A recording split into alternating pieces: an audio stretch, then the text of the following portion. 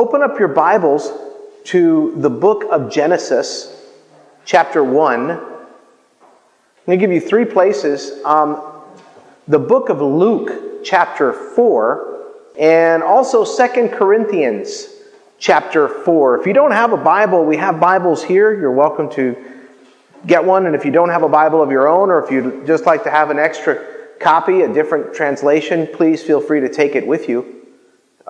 We don't mind giving away the gospel and the word. Take it with you. Enjoy it. God bless you. And even if you know somebody, even if you have a Bible and you know somebody who'd benefit from one of these Bibles, please, by all means, take one, give it to them.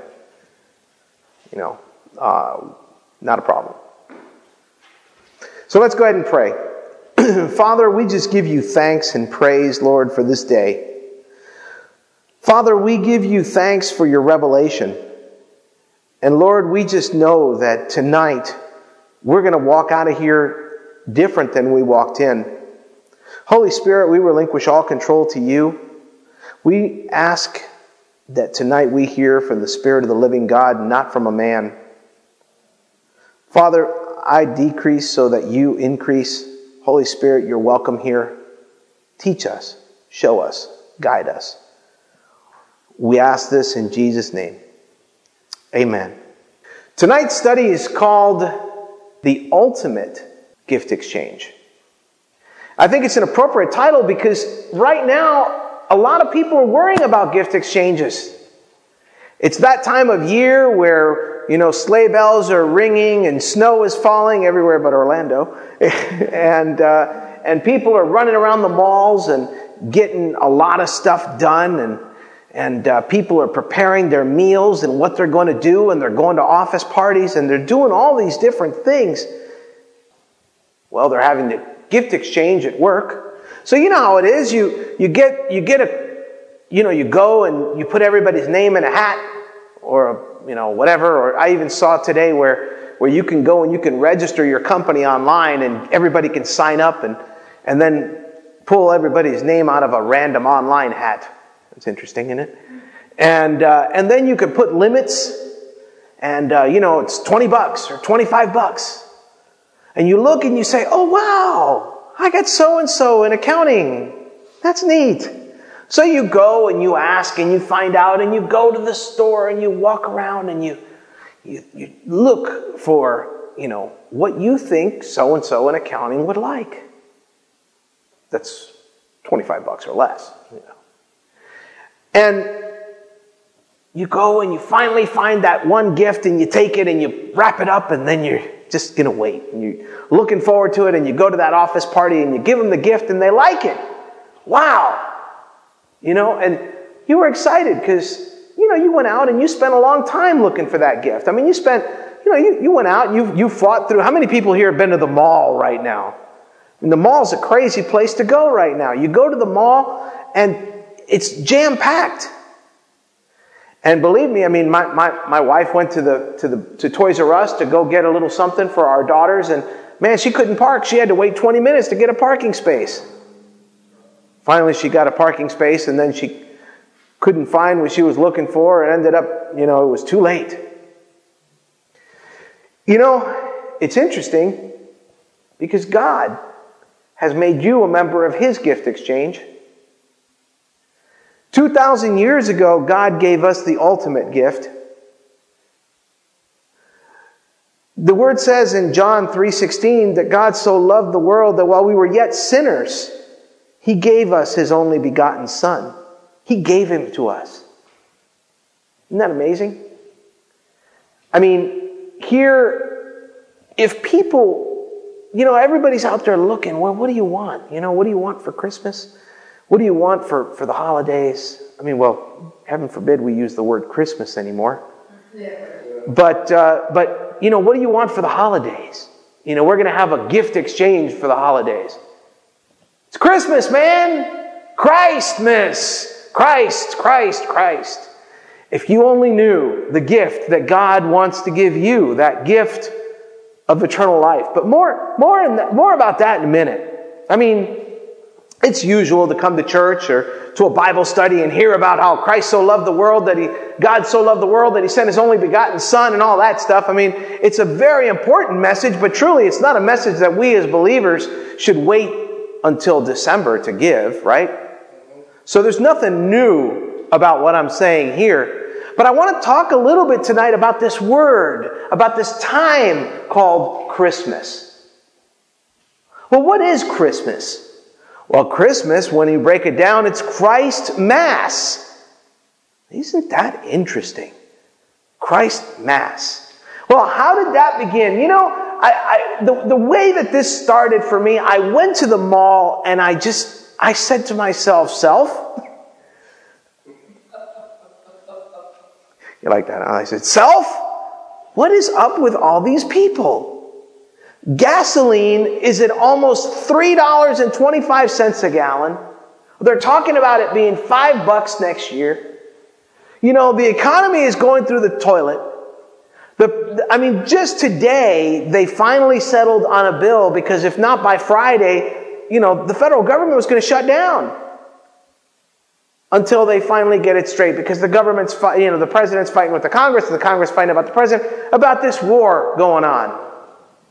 You know, you go to the mall and you wouldn't think there's a war going on.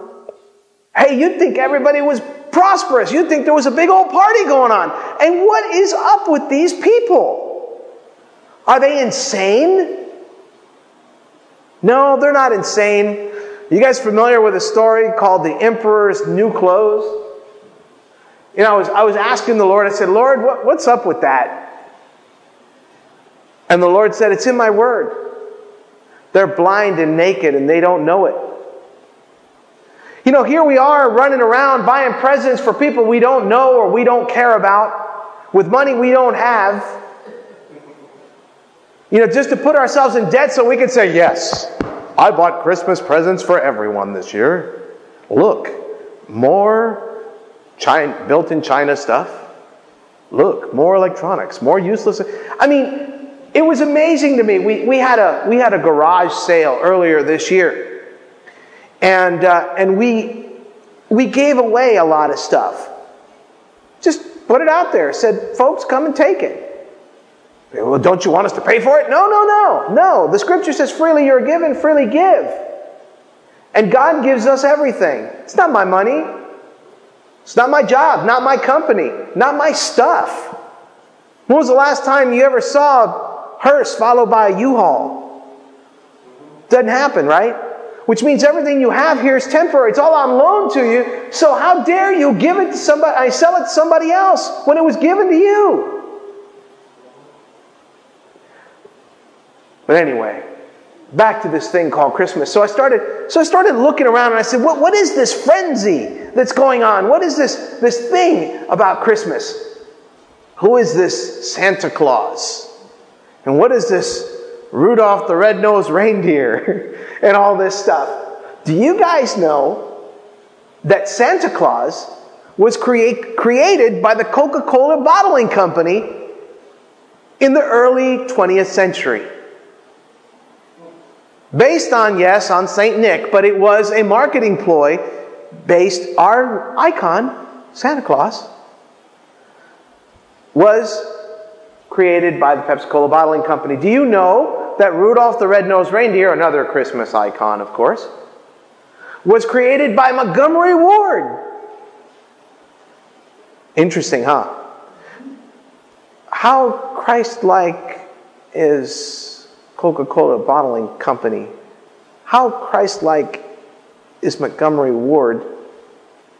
Not very, is it? Not at all. So I started looking and I said, wow, that's interesting. You know, well, where's the Christ in Christmas, man? Let's look at this. And my research took me back to a time in Roman history when there was a ruler. His name was Constantine. Now, some people feel really good about Constantine. Constantine got saved. He's the founder of the Christian world, you know. Our denomination, we can trace it way back. You know, we can lay hands, we can find how everybody went way back to the Roman time. And we've anointed popes ever since. Oh, did I say that? But in actuality, what Constantine did was Constantine Christianized the Roman Empire. And in the usual Roman style, it was be Christian or die. So what would happen is they would say, okay, we're going to build these big old cathedrals and stuff to this Christian deity, this Jesus. And what we're going to do is you're going to come in here on Sunday and we're going to have a bunch of pious guys in, priestly robes and stuff to come up here and talk to you about this scripture. But the Roman Empire is full of what? Pagan traditions. I mean, this is a time, folks, in history where you had worship of anything and everything. Okay, and Christianity was just, in the scripture it says, he who drinks from the cup of the Lord and the cup of demons is accursed, which means that there was actually a cup of demons out there. We as Christians believe that the first time that anybody ever drank the cup and ate the bread was when Jesus did it on the Passover. No. That's been done before. People talk about, how about Mary and Joseph and baby Jesus? Well, there was a goddess named Diana who had a son as well. And they used to worship her. And it was called mother-son worship. So what happened was Constantine saw that the people, Constantine was a believer, but at the end of the day, Constantine was a politician, right? So he said, well, listen, you guys bring in your pagan traditions. We'll just slap Jesus, Mary, and Joseph on them. And hey, you got Christian holidays, man. And of course, what does that mean? Well, that's where we get things like Easter. Well, Easter was actually celebration of Ishtar or Ashtaroth. Remember, have you ever read the word Ashtaroth in the Bible? And how God hated those who worship Ashtaroth? This is why we as Christians, when we start realizing these things, we don't call it Easter, we call it Resurrection Day. Now, what's in a day anyway, right? It's the whole idea. Well, let's talk about this Christmas thing. Let's look at this. We'll leave Easter for another time. Let's look at this. Let's look at Christmas. First of all, Christmas. Well, the first thing Constantine did was he said, well, we're going to have a mass and we're going to dedicate it to Christ. And all these people are used to coming in here on December 25th. They're used to having a winter pagan holiday. Okay? And it's the celebration of the god Saturn. And how did they celebrate this wonderful holiday? Well, they had orgies, folks. And they kissed under mistletoe. They really did. They had holly. Holly is one of the few trees that you can tell by looking at it which one's male and which one's female. So it's understandable how they would use male holly berries and females, and they would unite them. And it was a sacrifice, a kind of a celebration of fertility. And then, you had people that would have these trees. The Christmas tree is great. You'll love this. The Christmas tree actually came from Germany. But before that, it came from our good friends in Babylon. And before that, guess where it came from, folks? Yes, Egypt. And what was the whole idea behind the evergreen, the green tree that stays green all year long, the sign of fertility? Well, it was based on our good old friend Nimrod. Anybody recognize the name Nimrod? Maybe you recognize him as the name Baal. Or maybe you recognize him as the good old Moloch. Let me tell you a little story about our friend Moloch. Moloch's a great god. He was a deity that was made out of iron. And what they would do is they would take this deity and they would heat it up real hot, red hot. And then they would take their newborn children and put it in its arms. and watch the children fry to their god. Or they would make a big old statue of Moloch, and it would have an iron stomach, and in its iron belly there would be a furnace, a fire, and they would throw the children in there. This is what they would do is because of that was Moloch. Now Nimrod, of course, was the guy who built the Tower of Babel. Remember the Tower of Babel? Because they wanted to go up and war with God. Okay, and Nimrod, the whole idea behind the tree was because Nimrod, they said, well, it must be Nimrod because there was a dead tree and all of a sudden another tree started growing out of it, so they started celebrating as the god of Nimrod. This is the tree, folks, that they would decorate. Okay, and they would dance around the tree and they would have all kinds of ceremonies for fertility. We don't even need to go into the details of those. But anybody who's seen, just certain types of movies that are out right now, and it's interesting because I turned off a movie a while back. I was watching the movie 300, and it was one of those war movies, But all of a sudden they started showing all these pagan rituals that were all based on just very lascivious behavior, and the act of copulation was a huge thing back in those times. That's where you had temple prostitutes and things of this nature. So of course, and you had people that would drink and where is Christ? I got to ask, where is Christ in eggnog? Where is Christ in stuffing of stockings? Where is Christ in giving of gifts? Wait, Mikey, no. When we give gifts, it's the equivalent of the three kings. And how they brought gifts to the baby Christ. And okay. Well, first of all, the three kings didn't bring gifts to Christ's birth. They came, about a year or two later. Second of all, they didn't have a big old gift exchange, did they? They brought him, the newborn king, and that's a Middle Eastern tradition that lives until today. Of whenever you go see royalty, even when heads of state, when ambassadors come to see heads of state, they still send a gift. And of course, they knew that this was the Messiah. This was their new King of Kings. So they sent gifts. What does that have to do with today's practice of giving gifts to one another? The irony of this whole thing, folks? I was actually doing research and I see an atheist said, what is it that the Christians, they have a monopoly on Christmas? Because Christians don't even know that the last thing in Christmas is Christ.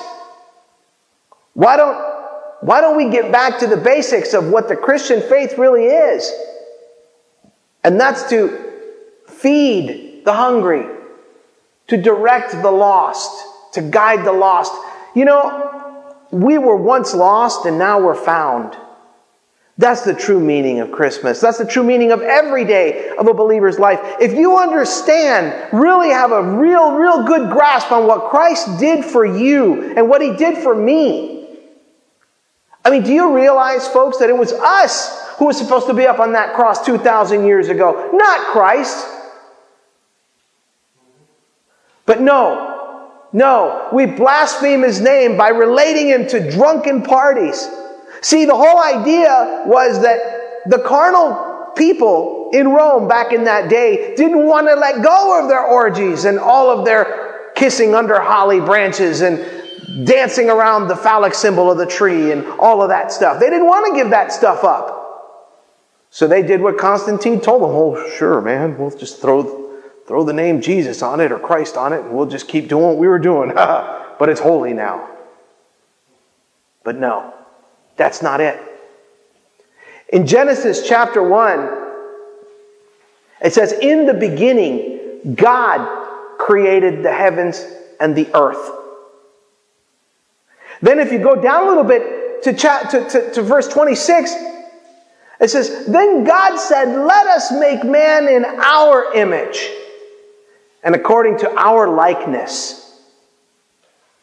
So you are made in the image of God. And really, it's interesting because if you keep reading in Genesis, you see where Adam walked through the garden. If you look right there in Genesis, it says that he gave man dominion and rule over the whole earth, the fish of the sea, and the birds, and everything else, every creeping thing, everything. He gave us rule over that. Now, you want to see something interesting? Remember when Jesus was out in the wilderness and he got tempted for 40 days? Because Jesus was tempted in every way just like we were, but he lived a sinless life, right? Turn to Luke chapter 4.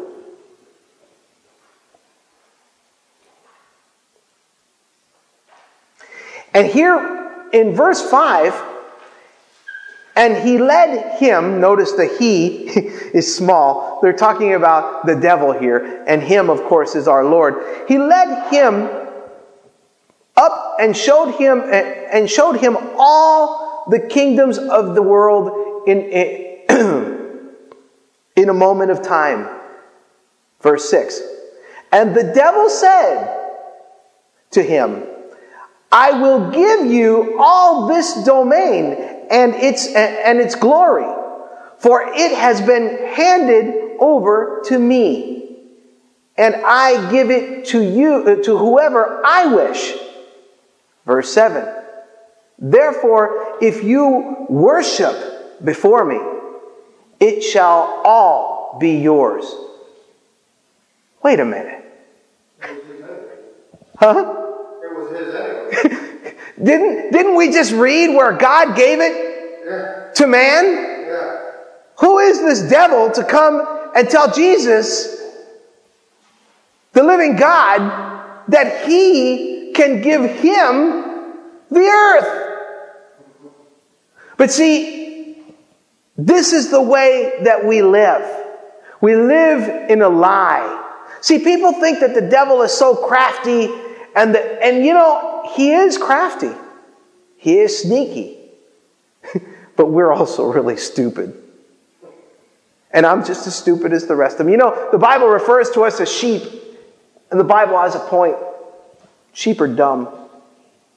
You know how dumb a sheep is? A sheep will follow another sheep, a group of sheep around and around and around and around a pole all day long. You take the lead sheep and you put him, and he'll go like this all day long and walk around the whole. And then you can just sit there and watch these sheep. I think the only thing dumber than a sheep may be a turkey.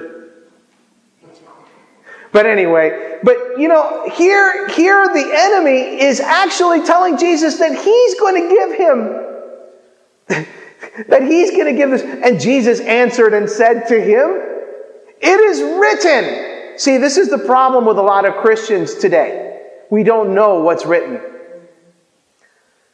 You shall worship the Lord your God and give to him and serve him only. And serve him only. So, if you worship the Lord your God, who owns it all to begin with, I mean,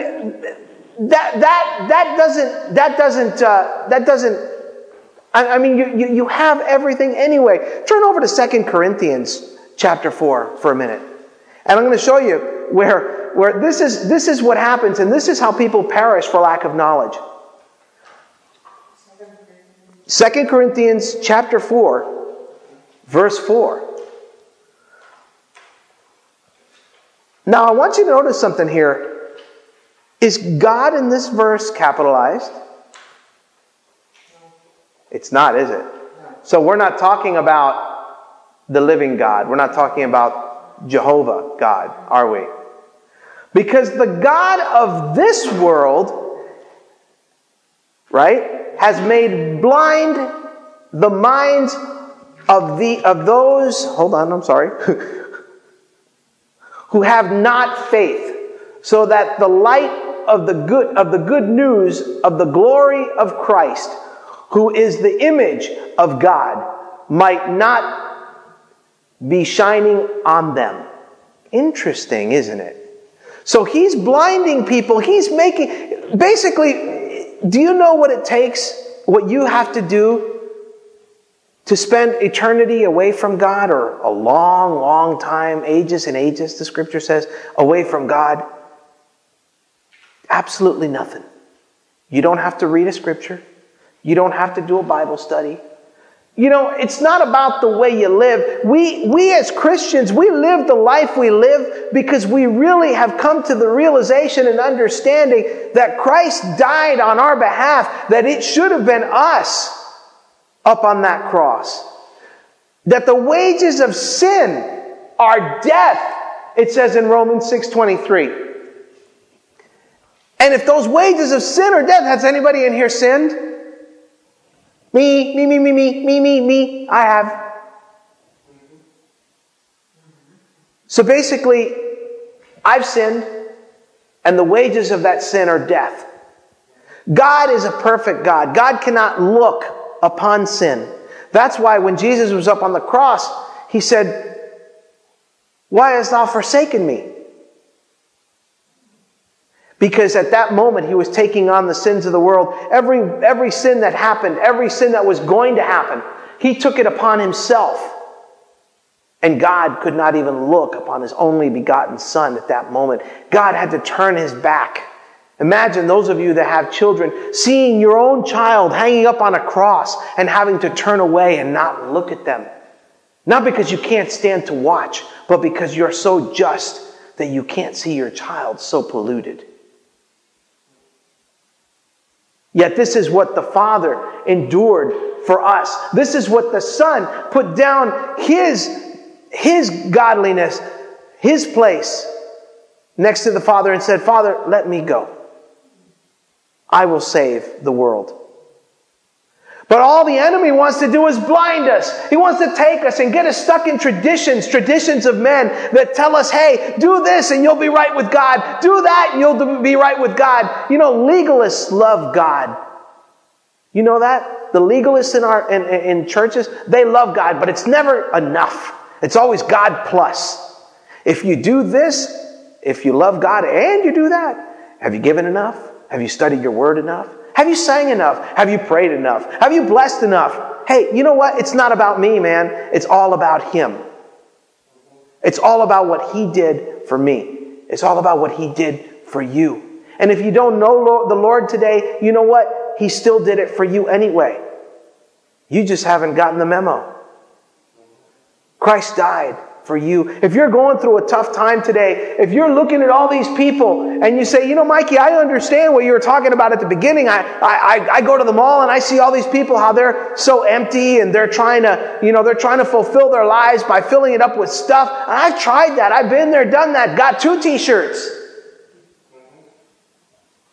But I just don't feel, Mikey, what you feel. I don't know that God you know. Well, let me tell you, there's nothing special about me.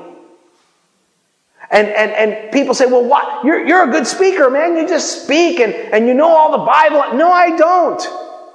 I don't know the Bible. But you know what, folks? I'm excited. I'm excited because Jesus died for me. Do you realize that if none of you all would have been here, if none of you guys would have ever been born, and I would have been the only existing person on the face of this planet, or for that matter, if I had never been born, and just you, the one person within the sound of my voice, one person, Jesus would have still put down his divinity, come and lived a sinless life, and given that life for you.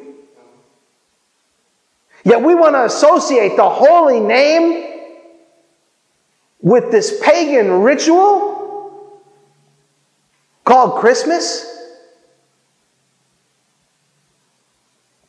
I repent. I myself have been as guilty as anyone else of associating, oh, don't forget the reason for the season, dude. Yeah. Let's not forget the reason for the season. And Christ's not in it. Christ is not the reason for this season. The season's all about Baal. The season's all about Nimrod. The season is all about Moloch. The season is all about pagan rituals and man-based love. Do you know that statistics show that there are more affairs, more adultery, more drunkenness, more police visits and everything else during the holidays, more suicides than at any other time? Is that a celebration of what Christ came for? Is that what he came for? No wonder churches gripe and complain and statistics show that giving is down in January through March. What the heck, man? You were out there giving at Walmart. Oh, but they're a Christian company, man. Listen, take the money you were going to give to good old Uncle Walt. Sam Walton. I think that's his name, right? Yeah. May he rest in peace. He don't care. You know, that you're going to give the Walmart family so that they can put those little kids back to work in those factories. You know, take that money and go and give it to somebody. Invite somebody over to your home and feed them. Find some kids out there who don't know what love is and show them the love of Christ. Don't be buying them something.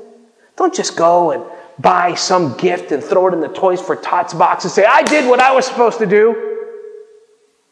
That's it. Hey, I bought a couple of shoe boxes. You know, Calvary Chapel, they got these shoe boxes, man, and I give, $20 and I put a couple things in a shoe box, or I give $7 or $8 for the shipping, and I put things in a shoe box and I send them down, and they send this big truck, and the truck picks them up and gives all these shoe boxes to kids I don't know. Well, that's important. And there's certainly an outreach there, but that doesn't mean that your job's done. Sacrificial giving. Freely you give because you've been given freely. See, the true reason for living for a Christian is because God gave us the ultimate gift. And you know what? You remember the ultimate gift exchange. Yeah, He took your life. All the people you slept with, all the drugs you did, all the crazy behavior you did, all those wild and crazy things that we all did. And He said, trade you! I'll take all that and I'll give you righteousness. I'll wash your sins as white as snow, though they were red as scarlet. I'll trade you. Jesus looked at your life. He said, I'll take that. Here, take mine. That's the ultimate gift exchange. Amen? Father, we give you thanks and praise for this day. Lord, we give you thanks for this message. Father, we just lift you up today, Lord, and we just ask your Holy Spirit to walk with us. Teach us to be righteous, Lord God. Teach us to walk and to be walking images of the Lord Jesus. Jesus, we give you thanks for your sacrifice on our behalf. Father, we thank you for sending him. And Holy Spirit, we thank you for sticking around and leading us and guiding us. This season, well, Holy Spirit, if the world wants us to use it for something, then Holy Spirit, just go out and love them.